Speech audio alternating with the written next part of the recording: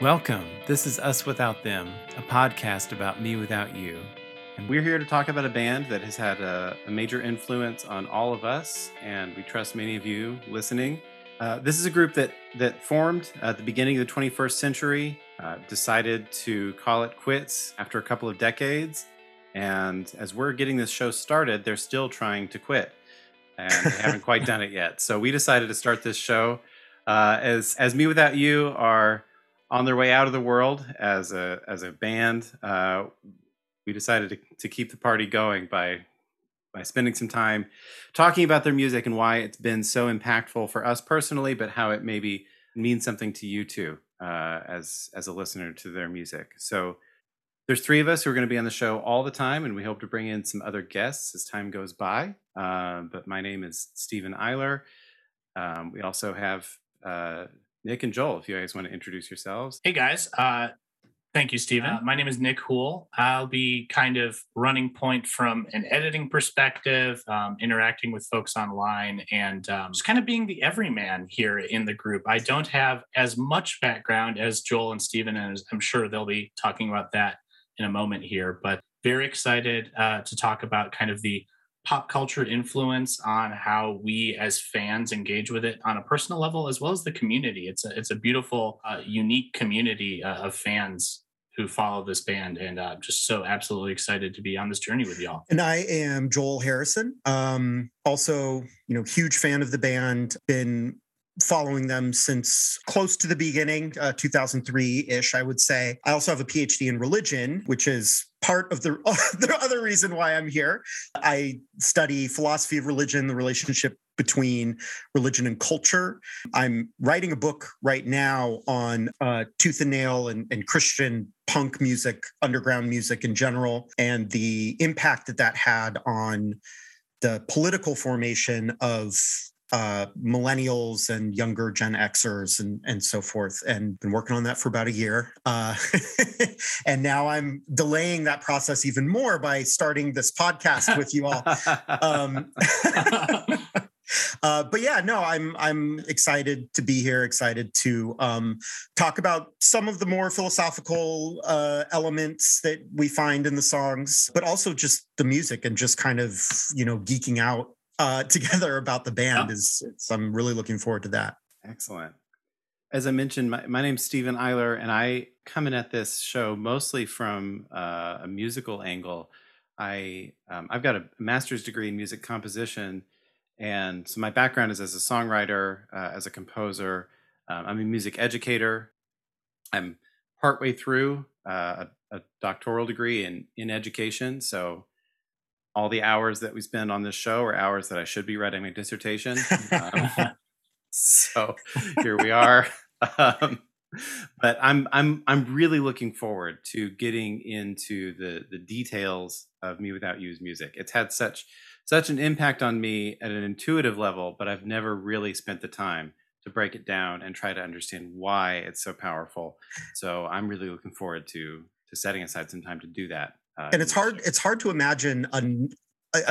There aren't very many other bands that deserve this amount of attention. I feel like, there's effort. Yeah. Right. There's so much to get into. And I also just, want to add that this is something that we've talked about as we've been preparing, to do the podcast, how we all feel like what we want to do is contribute to the Me Without You cultural artifact, right? We're adding another layer where, the band is done or almost done. Yeah. But, and now we continue the work in a sense, not to, that makes it sound like, I'm saying we're the continuation of the band, but that's not what I mean. But I do think that that's where the fans come in, right?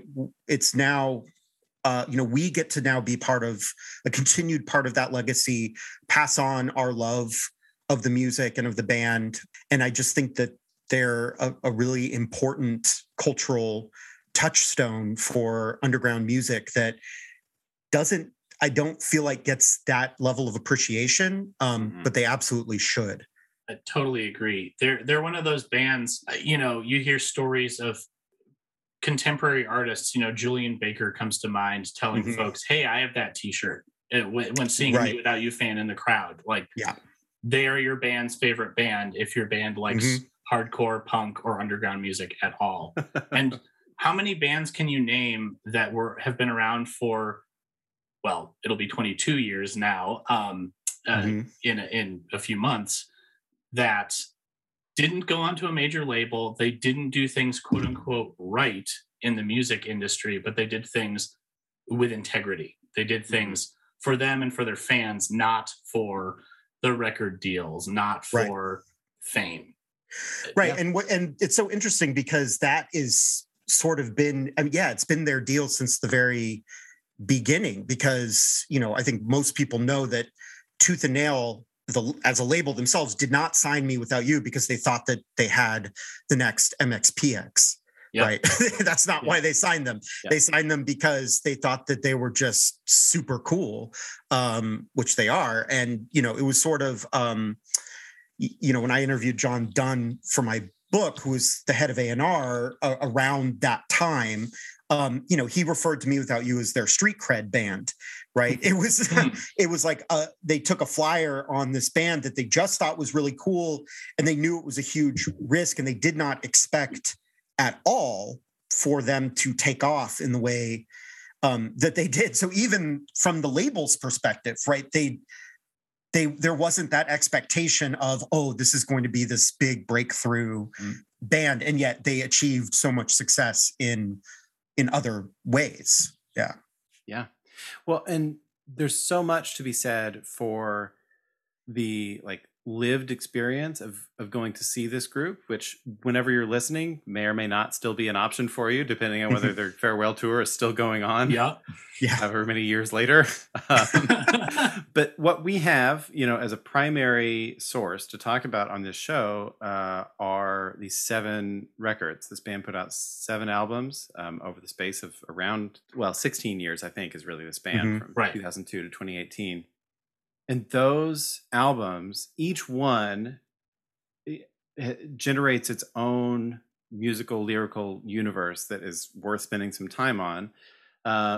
And that's what we're going to do on the show. We're going to take a full season for each album and break it down more or less one song per episode. But also, I think their entire body of work is something that can be appreciated and enjoyed as a unified statement. It has an aesthetic arc to it from beginning to end that is worth thinking about in the sequence that it came out.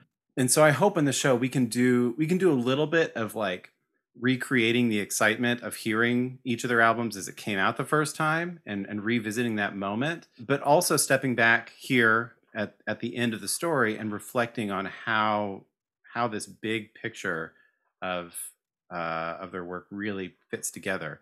I counted this up earlier. If you back all 7 albums up in a row, it lasts for 4 hours and 20 minutes. That's the total runtime. This is not counting singles or EPs or anything else. I was trying to think, man, that's a long time for thinking about this as one unified artistic statement. And then I thought about Richard Wagner, because who wouldn't at a time like this? And so I looked it up. I was just search YouTube, and it's so this summer, July 26, 2021, there was a performer of the Meistersinger of Nuremberg that lasted 4 hours and 16 minutes. So human beings have a capacity, whatever you feel about Wagner, human beings have a capacity to experience a single artistic statement at that length. I know, Nick, you're a Tolkien fanatic, and yes. I'm glad you brought it up, not me. People watch the Lord of the Rings films at all. I mean, each of those, the extended editions are 4 hours apiece, but people watch those all 3 back to back in a 12-hour. At least once a year. I try to watch all of them. Yeah. So listening to all 7 Me Without You records in one sitting, that's easy. What? It is. It's jump change compared to the Tolkien reference. You're right.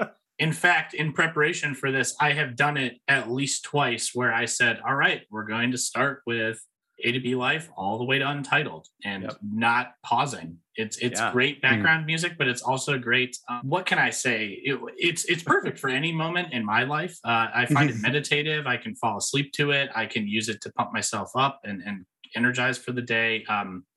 It takes me where I need to take it, if that makes any sense at all. Yeah. This is music you can live with for a long time. Exactly. That's been my experience. So maybe, Joel, you kind of alluded to this, but maybe it would be kind of fun now to talk about our early experiences with the band. Yes. Joel, you mentioned you hit pretty much from the beginning. What kind of take us through your discovery of them? Sure. Well, so in 2003, I was 21.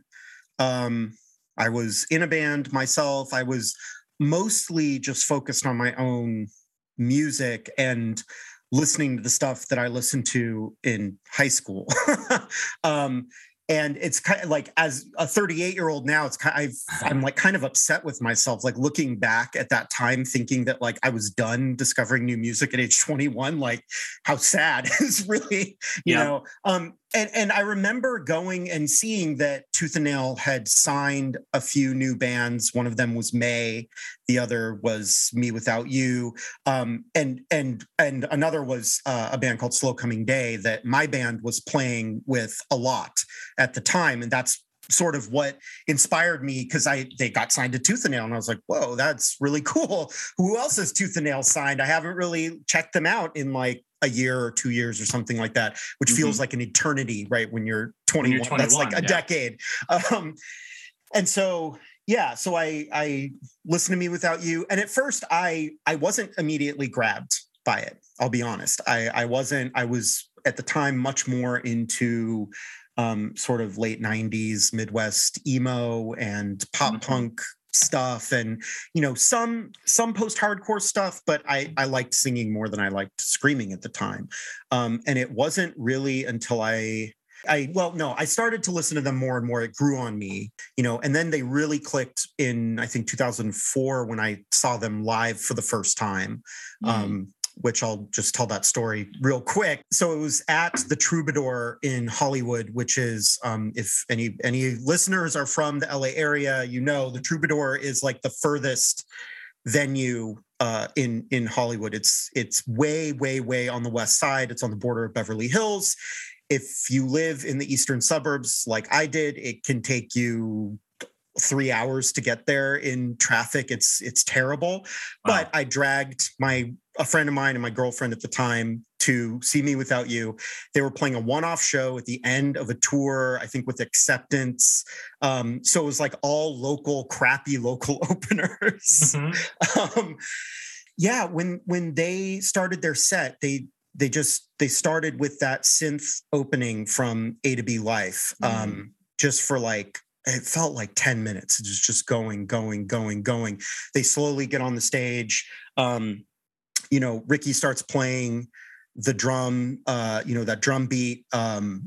He's mesmerizing. Watching that man play drums is mesmerizing. And then, Aaron walks out, and I noticed then, because the spotlight kind of went on him, that he had this big bouquet of flowers tied to his mic stand. And, he starts kind of dancing around the stage in his Aaron way. We can all visualize it. Spinning, jumping, being a child. Yeah, exactly. And then, the drums stop, and you get that little, kind of reverberating synth sound. And then as soon as the snare hit, Aaron hit the mic stand and sent all the petals from the bouquet into the crowd. And I'd never seen anything like that before. It was, I was so energized and in awe by it that like I was frozen. And like you would think that would be a moment where like you'd go nuts and get in the pit and start going crazy. And I just like I was like dumbfounded by it. It was an amazing moment for me. I had never seen anything like it.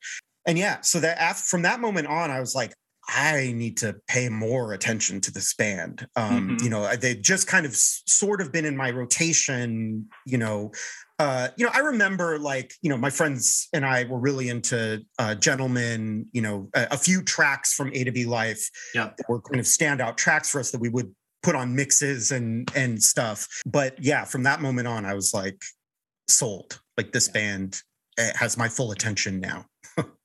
Yeah.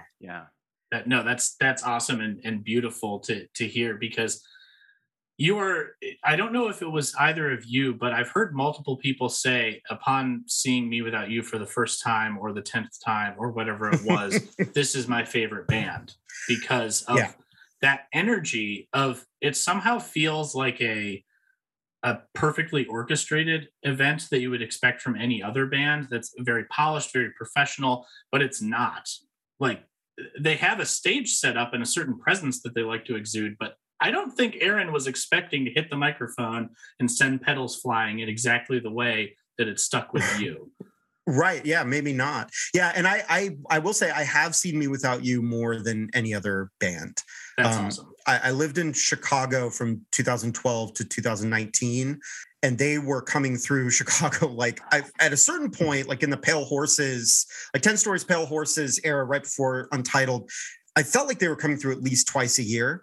And I feel like I saw them at least once a year the entire time that I lived there, maybe even more than that. But I saw them all the time. And it was amazing every time. Yeah. Blown away every time, frozen every time. That's how I have felt. Unfortunately, I've only seen them twice. And Stephen, let me jump in here just Please to kind of give the other spectrum. So I've only seen them twice, and that I can blame on my age. So in 2003, I was 12, I believe. So yeah, showing kind of the span here of ages. But I got into them more around the Catch For Us the Fox's Brother Sister era, a little right before It's All Crazy came out, actually. And I came to them more from the indie side of things. So I spent a lot of my youth thinking I had discovered all the music I needed to with bands like The Shins or the Decemberists, bands that I still love today, and I think have thematic similarities, especially with the latter half of Me Without You's discography. But I found them and I said, wow, this is like the aggression. This is the emotion that I'm looking for, that I'm feeling. But it doesn't feel like angst for angst's sake. And I couldn't put my finger on it for a long time. But songs like, Disaster Tourism or The Soviet really stuck with me as a young lad coming up, getting into punk music more, and then I go into more of the political side of things with punk. Like Anti-Flag was I was a huge Anti-Flag fan for a while. And yeah, only seeing them twice, it still feels like those are the best concerts I've been to. If not ever, they're ones that I remember better than ones maybe I enjoyed another concert more, but I don't remember it nearly as well. There's moments I still think back fondly on when I saw them on tour for Pale Horses. Aaron, for whatever reason, wearing a very thick sweater onto a warm stage, as he's wont to do, flinging it off into Ricky's face in the middle of a really important drum fill, and not hearing the drum fill that I was excited for because of this hilarious, awesome moment. Like, just perfect. Yes. Cannot make that up. Who cares? It's all about the expression. It's all about the energy. It's not about a perfect performance. And I think that's why every inch of this band is art to me. All of it is pure human expression more than performance, if that makes sense. Yeah, I think so. Yeah. Yeah.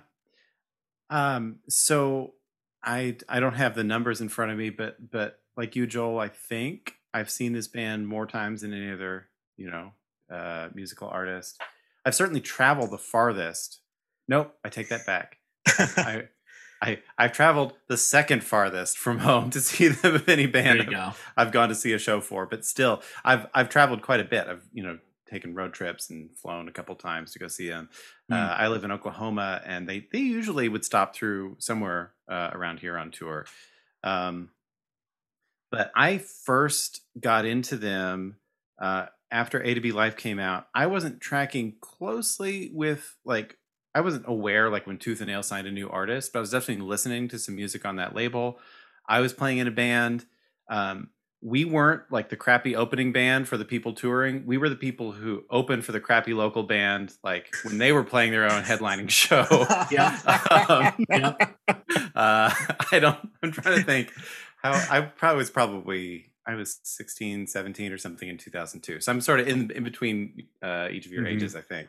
And so I was shopping for music on the shelf at the Christian bookstore, and there's a lot of things that I was not really into at all, and there was a couple. I was never super into MXPX. Remember, they always had those records there, and I always looked at the song titles and thought this is a funny fit. Why are they selling this here? I was this is this is on Tooth and Nail. And then I don't know what about it. I picked up A to B Life and just looked at the cover, and it's this really intricate artwork that didn't have somebody's face plastered on it, and it was kind of hard to tell what was going on. So it was intriguing, but it was mysterious.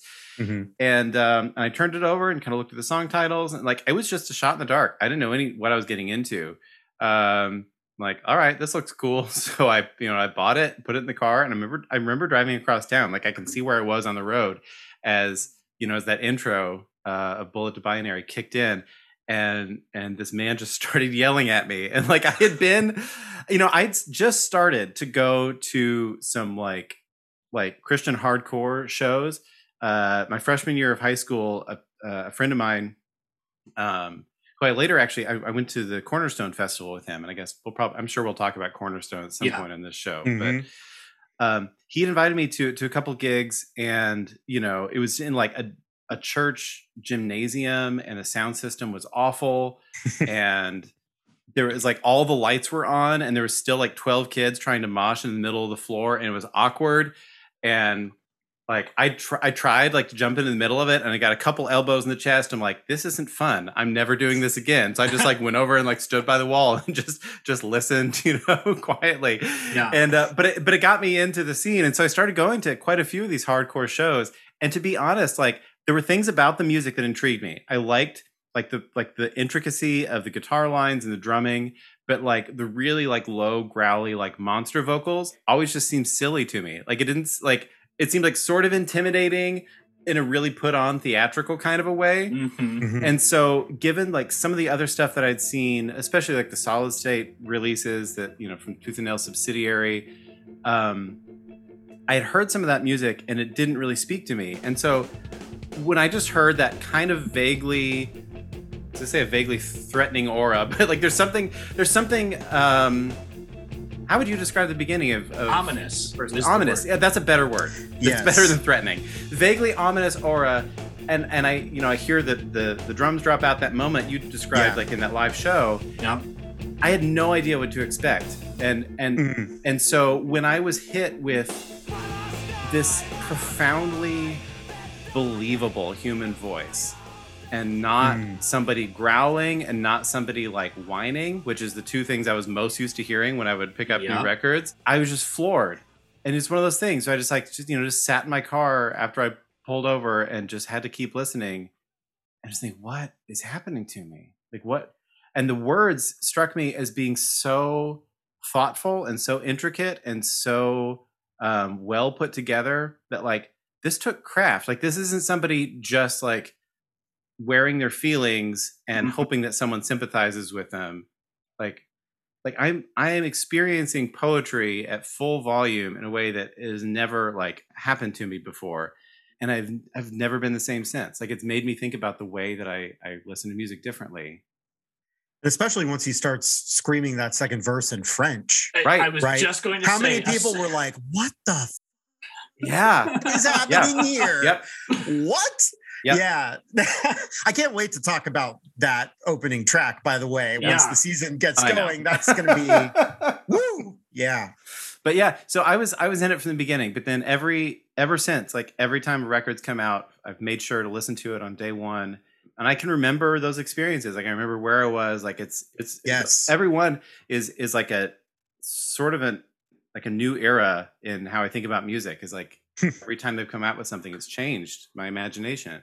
Even though their music doesn't track with trends in popular music, I feel the same way. Like, what was I listening to around the time 10 Stories came out? Oh, okay. And like that's my divining rod for other musical tendencies, because they're a band. I think about music a lot in seasons. A lot of bands I only listen to when it gets colder or when it gets warmer. Me Without You is my all of the time band. There are a couple others that I can do that, but I usually get bored with them. I full steam ahead with all of their music always. And so it really does kind of provide this anchor for where you are. And I can remember, it's funny, my first memory of A to B Life, now because I got into them when they had already had 3 albums out, I can remember A to B Life was actually the 3rd album that I got into of theirs. And so that my first experience was also in a car. And it was on my iPod video, 80 gig iPod video that my friends, and that's how I got into them. My friends were like, hey, let's do a music exchange. And they gave me all the Me Without You there was at the time. So it was just like this, even with only 3 albums and an EP and a single, that still felt like, oh my gosh, how am I going to get through all of this and get it? But then experiencing A to B Life with my headphones in a car on a road trip up to northern Michigan, I believe, just perfect time of year for it. And this man screaming at me really just, it hits you. It hits you in a way that no other music can. But what's interesting, and I wanted to pick your brains about this, have you ever tried to get someone into Me Without You who just didn't really get it? I don't know if I've ever had an experience of someone like just not getting it. When my wife and I first started dating, she also kind of is much more on the indie side of things, like the very pretentious, like she liked, Matador Records, Touch and Go, like all of these like very pretentious indie bands. And she, like one of the first things she said to me about my music was that it sounded immature. when I like sent her a mix of stuff that I was like into, she's like, this sounds kind of immature. But Me Without You was one of the bands that she was like, oh, this is interesting. And she's not really into like screamy music too much, but yeah, no, she thought it was interesting. So she's been kind enough to accompany me to the many times that I've and one of our first dates actually was seeing them with David Bazan when they were on tour in like 2010, I think it was. But yeah, I'm trying to think, like I don't think I've had that experience of, I think because like if I suspect that a person will not be into it, I'm just not going to bother. Sure. I feel like I've reached a point. I reached a point a while ago. I don't even know when I reached this point, but where I kind of just stop talking to people about the music that I listen to, unless, and then occasionally like you encounter someone who's like, oh yeah, this band I really like. And they'll say the band and you're like, oh, wait. Oh, you're a person like me. Yeah. You like this kind of music too. Hey, let's talk, But yeah, no, I'm very curious now to hear these stories about trying to get people into Me Without You. Yeah. Steve, what about you? Any hits or misses? I'm usually pretty cautious about telling people about stuff that I like, because I just expect to be disappointed. But yes, yeah, exactly. Now we sound pretentious, right? No, I mean, I think most people that I had the sense that they might get into it, they listen. I have a friend right now. I feel like he would be the perfect candidate to be a super fan for this band, and he just never listened to them. And I mentioned their name, like hoping he would pick up the clue. But I have this like funny idea that I might, as a test case, every time we do a season, like make him listen to the album and write all of his thoughts down because he's never heard it before. And just like, okay, we have like a newbie here. Like, what is? Yes. Yeah. What's the experience like right now? And then we can just bring him in, like just a quote. Like here's where he was confused on this one. So that's not a bad idea. I actually like that. Anyway, but my wife, her background, she's a classically trained pianist and an opera singer. And so this is not her scene at all. Like when it comes to music, but she was very kind. She went to one show with me, and I feel bad because it was a tiny venue and the sound was not good. And so like it was not the ideal experience because like their live shows are such an expansive like force of energy, but they were all kind of cramped on stage and there wasn't a lot of room for people to move around in the house. But I was glad she went with me once. But no, she doesn't listen to them, and she's very happy that I'm happy about them, and that's about all. That's good. That's nice. That's nice. Yeah. And I was lucky that one of the 2 times I've seen them was on the A to B Life 10-year anniversary. Yeah. Yeah. Or no. 15. That's right. Yeah. 15 math. And that is the album that my wife happened to be in love with because she's a few years older than me, and when that came out, that was when she was in high school, and so it was the perfect time for an album like that. She was dabbling with Christianity, so it made sense that they were a band that she was kind of hearing about, and that one she knows, front to cover pretty well, and really loved. So interesting that that's not really her scene at all. She's more into hip hop and R&B and kind of funk and soul music from the 70s and 60s, but happened to really like this when she was in kind of her punk hardcore phase. So it was really great to be able to go see this band with this impactful album, and be able to scream "Gentlemen" along with your wife. How fun is that? No, we were just dating at the time, but still like, oh, how fun, how incredible. Yeah. Well, should we talk about sort of what we think is going to happen over the course of this? Yeah, I mean, so, as we've been planning and talking about it, I mean, there has been this sort of like anticipation in a sense of, I wonder if this idea that I have now at the outset of the podcast is going to end up paying off when we get to 10 stories, or when we get to Pale Horses, or when we get to the end, right? And so, so I am curious to hear, what you guys think. What are you most interested in discovering or thinking about, sort of broadly speaking, as we move forward with season 1 and throughout the whole podcast? I'll start because I think I have the least to say. Maybe that's not true. Maybe I'll say a lot. But things that I'm excited for are the things that have brought me to the band. That is the emotional honesty. Yeah. And sometimes that looks like lyrics that, if sung by another artist or in another way, would be quote unquote problematic. For example, when it's something like Aaron dealing with lust as a young man.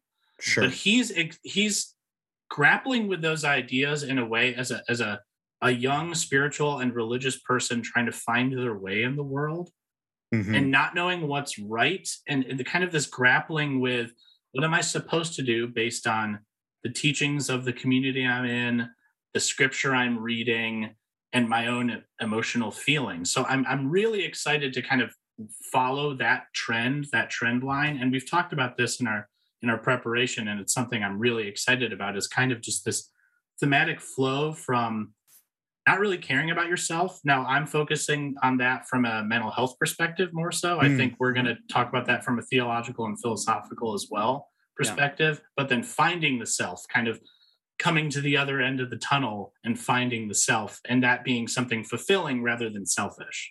And the self within the divine soup, if you will. So that's a big one for me. I'm also excited for little things, tracking things like vegetables and animals and mystical, sometimes absurd themes, and seeing what that really does for us. Like, okay, you're talking about cookies and cakes here, man. What am I supposed to get out of this? Oh, actually, quite a lot. It just takes a moment to kind of break into it. Yeah, Steve. I'm a sucker for large scale form, so I'm excited to think about these albums as cohesive units, to think about their whole career as one big expression. I've mentioned that already. For me, to hold any sort of large scale aesthetic form together, you have to have some kind of a touchstone, a point that you can hang on to. And so what I'm interested in tracking, and I don't know how all this is going to turn out, is really just to use the name of the band as a point of connection. It's a weird band name. We should say that as we're talking about this group. Right. You know, it's 3 words that are all crunched together in one word, and there's a lowercase letter at the beginning and an uppercase letter in the middle, and maybe that's like profoundly meaningful. It seems like when I've heard the band talk about it in interviews, they're like, oh, like we're just trying to like do something ridiculous and like over emotional sounding. Like it doesn't seem like they put a lot of stock in naming the group when they were first getting started. Right. But just because they didn't put a lot of stock into it then, I don't think that negates the possibility of still using that as an interpretive lens to understand what they're doing throughout. And Absolutely. So I think just taking that name, Me Without You, and seeing all the shades of meaning that it can have through all their songs is going to be a really interesting ride. And Can there's I other jump in on yeah, please. One spot there. So talking about the band as they talk about themselves. So a lot of what we're going to be talking about is Aaron's content. Mm-hmm. But we know that the band at times doesn't always align with where he's going. I don't want to turn this into a rumor mill or anything of that sort, but it is interesting to think of the band as a collective unit versus what Aaron does lyrically, and how sometimes that, I won't call them opposing forces because they stayed together for 20 plus years, 16 of which they were releasing music. There's something really interesting there about, I was reading All the Clever Words on Pages, and there's a great quote from Ricky saying, I just want to be in a rock band. Yeah.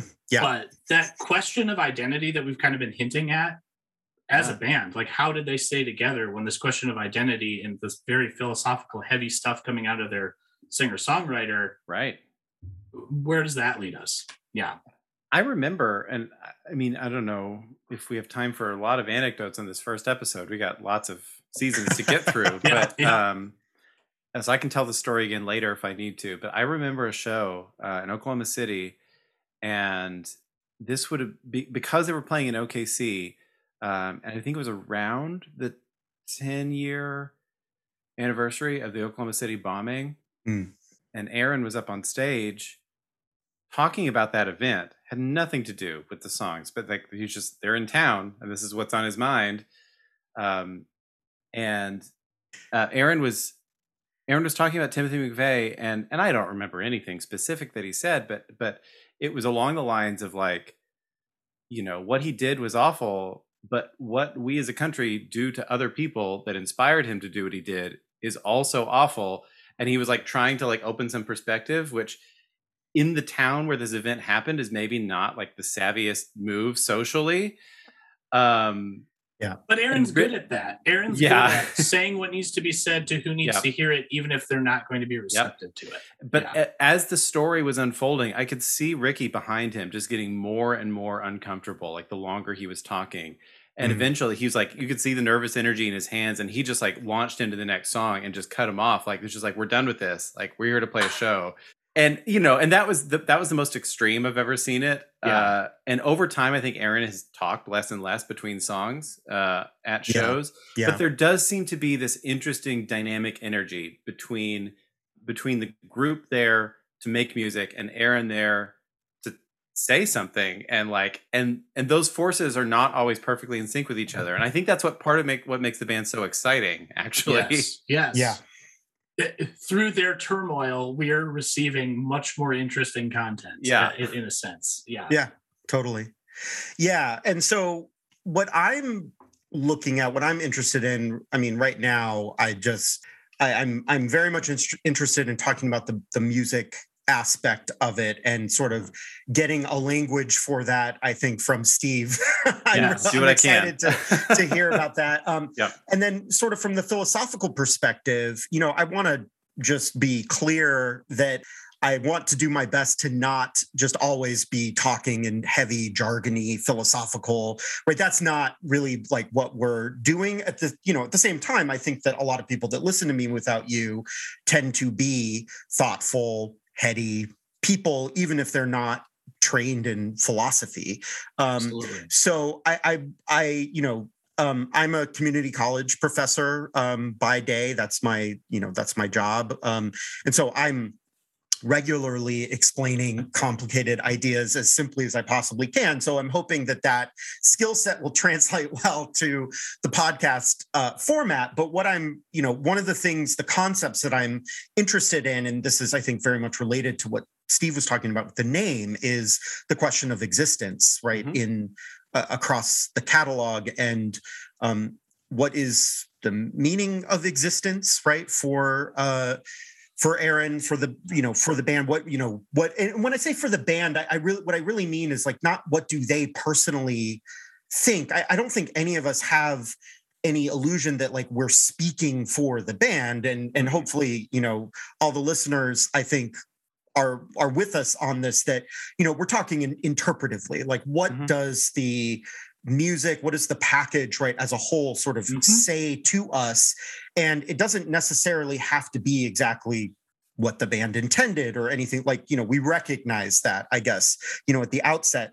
I'm in terms of existence, I'm really interested in the relationship among God, human, and world, right, that mm-hmm. sort of permeates the entire discography. And how does that play out? And is this a matter of just sort of a basic mysticism, like myself dissolves into the divine, or is there something more complicated going on there? I'm really always fascinated with the portrayal of human frailty in Aaron's lyrics, and how does that frailty relate to divinity? Right. Or relate to the universe or the world. I see Aaron sort of situating himself and asking questions, right, about those kinds of relationships. And so, I'm as someone who studies religion, I'm I'm interested in the religion questions, and I have my PhD's in the secular study of religion, but I also have a master's degree in theology. So I kind of do both.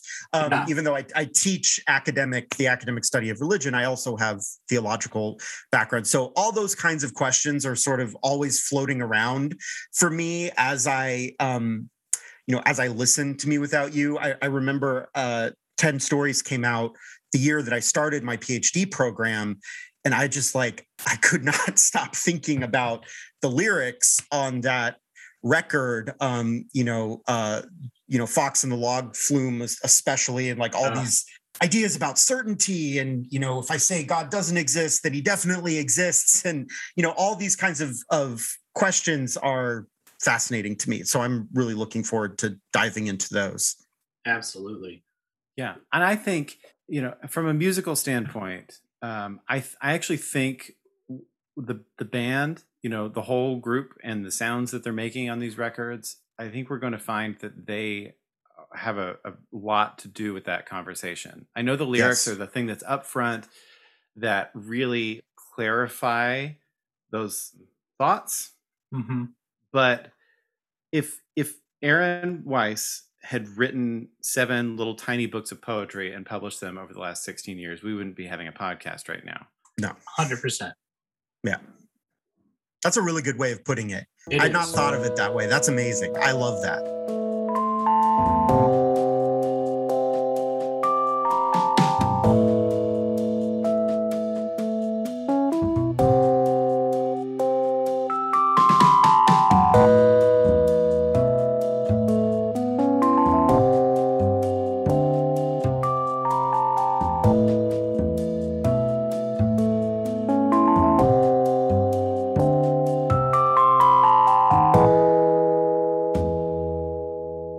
So despite the turmoil that we were talking about, artistry of the rest of the musicians in the band is actually propping up what Aaron is doing, even if they don't always love every sentence, every stanza of his poetry. That's not the point at all. And so I think I totally agree. That's a fantastic way to put it. Yeah. I've got a quote that may be useful. Maybe we can use it. But this is from Ian McGilchrist in The Master and His Emissary. This is a book about the brain, about how the right and left hemispheres interact with each other. And he's invoking Martin Buber, this older book called I and Thou. And it's interesting. Ian McGilchrist never mentions Martin Buber's name in The Master and His Emissary, but he uses these I, it, I, thou complexes occasionally, and there's nowhere else that's come from. And I don't know if we, Joel, you're the expert. Do you want to explain anything about Martin Buber just for a second? Because I think this is important, because this may come up from time to time on the show. Yeah, sure. Sorry to put you on the spot. It's okay. Yeah. I mean, off the top of my head, so kind of one of the basic ideas in this sort of Jewish existentialism, which is what Buber is part of, right, is the recognition of the self in the other, right, in the thou. So that, it's a way of, I think of I and thou as a way of sort of explaining our intersubjectivity with one another, right? The way that we are not islands. The I is never understood as this absolute autonomous, individual or something like that, but is always constructed in these kinds of, I other relationships, right? And yeah, that's. I feel I'm succumbing to like the basic PhD thing of like feeling like I don't know enough about a thing to really say anymore, and like being really worried that I'm gonna get like a bunch of tweets at me like, you didn't explain Buber correctly. Sorry. I did not mean to put you on the spot. No, but I think that's good enough. I think to sure. that the I is always developed through your relationship to the other, right? And well, that plays into using some other musical references. There's a lot of people who write about mirrors and reflections because you are only a thing. This tree that I'm looking at out the window is only a thing because I'm perceiving it, but it's also there without my perception of it. So that interconnectedness of all things, I think that makes total sense. But Stephen, I'd love to hear this quote. Oh, sorry. Okay, that's a long setup with some rabbit paths on the way there. Here we go. Ian McGilchrist. Language's role in giving command over the world, particularly those parts that are not present spatially or temporally, a world that in the process is transformed from the I-thou world of music in the right hemisphere to the I-it world of words in the left hemisphere. Words alone can make concepts more stable and available to memory. So, why that comes to mind right now? It's just, I think in listening to mewithoutYou's records, there's something that the music is doing to you that it's really hard to explain, and we're going to do our best to try to explain it on this show. Yes. But the words hit you in a totally different way because it is precise. It has, semantic meaning as well as aesthetic form. And so we're going to get to live in that dynamic back and forth. I'm super excited to get into this. I wish we could get started this instant. This is going to be so much fun. So much fun. Another thing we had talked about kind of presenting in this, maybe not in full, but in part, is kind of talking about our own, we don't need to get into specifics, but our own kind of journeys with faith and spirituality or lack thereof. Because I do think that sets a tone for how you're engaging with this content, with this music and these words. And I'd love to hear more about both of it. I find it fascinating talking about these things with anyone, especially in the context of listening to Aaron Weiss's fantastic music, Yeah. with himself grappling with these things. Yeah. He doesn't Right. have a hard and fast theology that he's sticking with. In fact, it's changing seemingly daily if you listen to recent interviews with him. And I think that's so cool. I think that's so nice. Mhm. So, yeah. Yeah, I can start. So, for me personally, I grew up in an evangelical environment, but like my parents were never that conservative or like strict with me or my brothers. We were pretty much allowed to listen to whatever music we wanted to, and we did. But I feel like I listened to the Christian underground stuff mostly because I liked it. I thought that it was good. I don't really remember feeling like, oh yes, I'm being so fed spiritually by this music. I mean, maybe to a certain extent, a little bit, um, but yeah. And so, I think for me, my relationship with religion is complicated. Is probably the best way Yeah. to put it. I mean, I'm a trained theologian, but also a secular religious studies scholar. I kind of have my foot in both worlds. A lot of my extended family are still Christians, and my immediate family too. I mean, my wife and I send our daughter to a Christian preschool. We both feel like we want her to kind of to grow up in that. But at the same time, like I am also, I am concerned sometimes about, or I worry about the kinds of things that she's maybe learning at the Christian preschool. Like I don't want it, thankfully it's like a main line. It's not an evangelical church that it's at, but yeah, so I'm conflicted often about religion. I like the relationships. I like hanging out with people, and I like talking about this stuff, but I absolutely can't stand much of the politics, not just like American politics, but just the politics of church in general.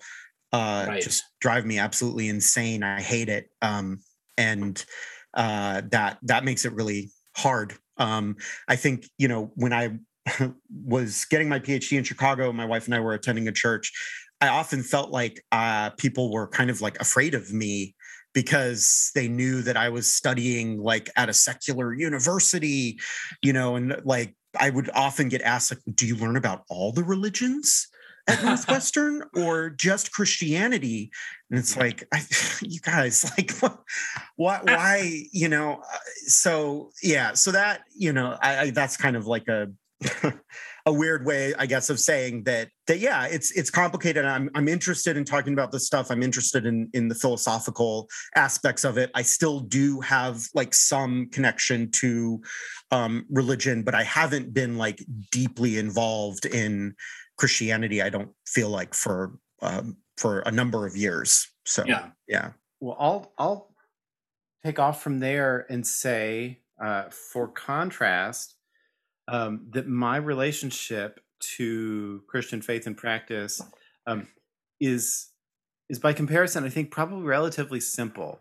I think I grew up in an evangelical environment, although I never heard that word spoken. I think I remember the first time I ever heard that word was on the news covering George Bush's election, like in 2000, 2001. And it sounded like a foreign entity, and then it took me years to realize, like, oh no, that's my people. Like that's what they were talking about.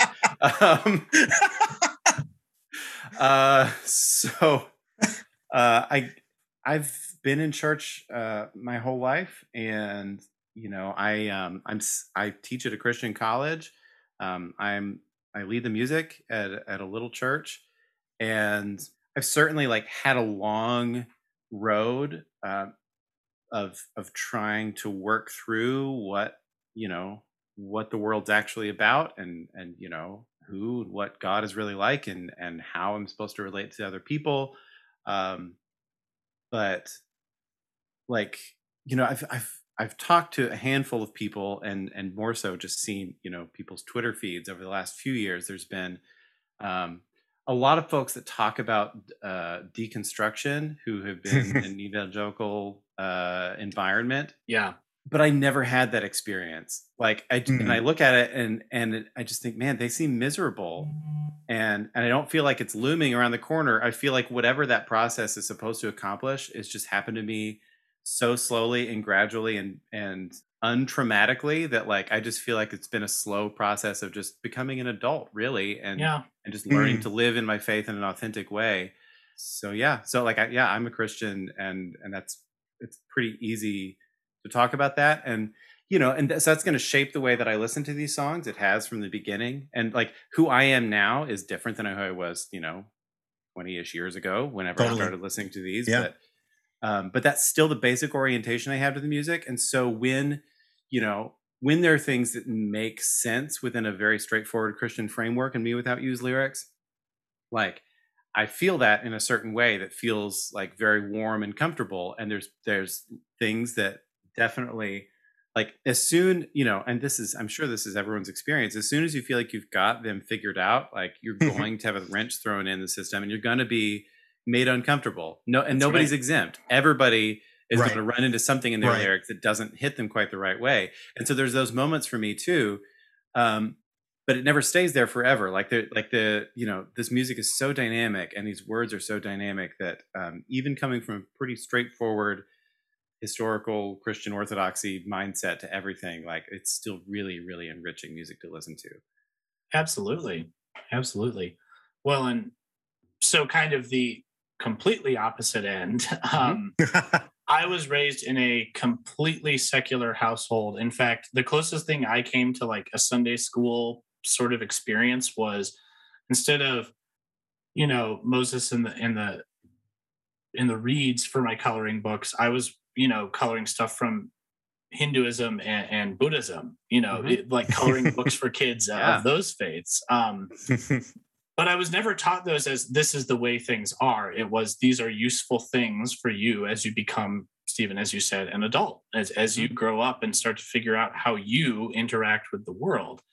And I dabbled with Christianity. It's funny reading all the clever words on pages, feeling almost similar to Aaron in a few ways, because it'd be like, well, all my friends go to church. Maybe I should too. And going to church a few times and going to one of those churches that, and sorry if any of my friends who went to those churches and didn't feel they were traumatized, but I could definitely see the writing on the wall.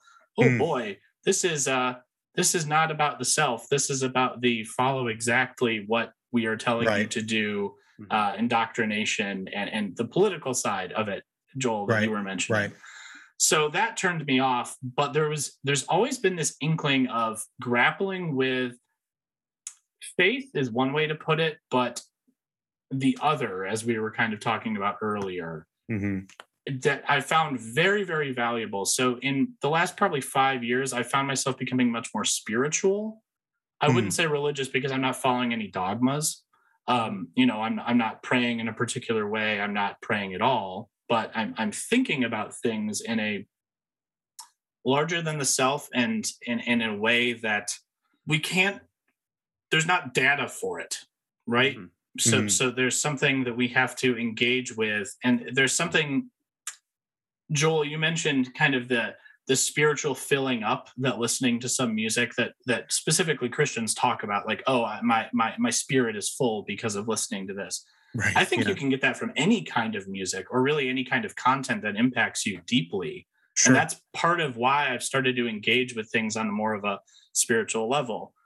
Promise not to go on too long of a tangent, but to bring Tolkien back into it, like that, honestly, it's not like, oh, I believe everything that he wrote about his origin stories or whatever is true. It's more the way he's grappling with these ideas, how it impacts me as a person and how it impacts fans as people. And Tolkien, and we can get into this, kind of people of extreme faith using content that isn't directly about their faith to express and worship. Sufjan Stevens comes to mind as well. as another great example of that. But Tolkien was doing this well. He was writing content that at face value doesn't sound like a Christian theology at all, but it actually fits very perfectly from a pre-Christian historical perspective into a Christian Western European world. It's kind of like the prehistory of that world. And so I just absolutely adore this. And my hope is that I'm changed by this experience. My hope is that I find not clarity, but comfort in the lack of clarity, because that's a theme throughout all of Aaron's music, throughout a lot of the music that I listen to, is what the hell am I supposed to be doing here on this, green and blue marble that we call Earth?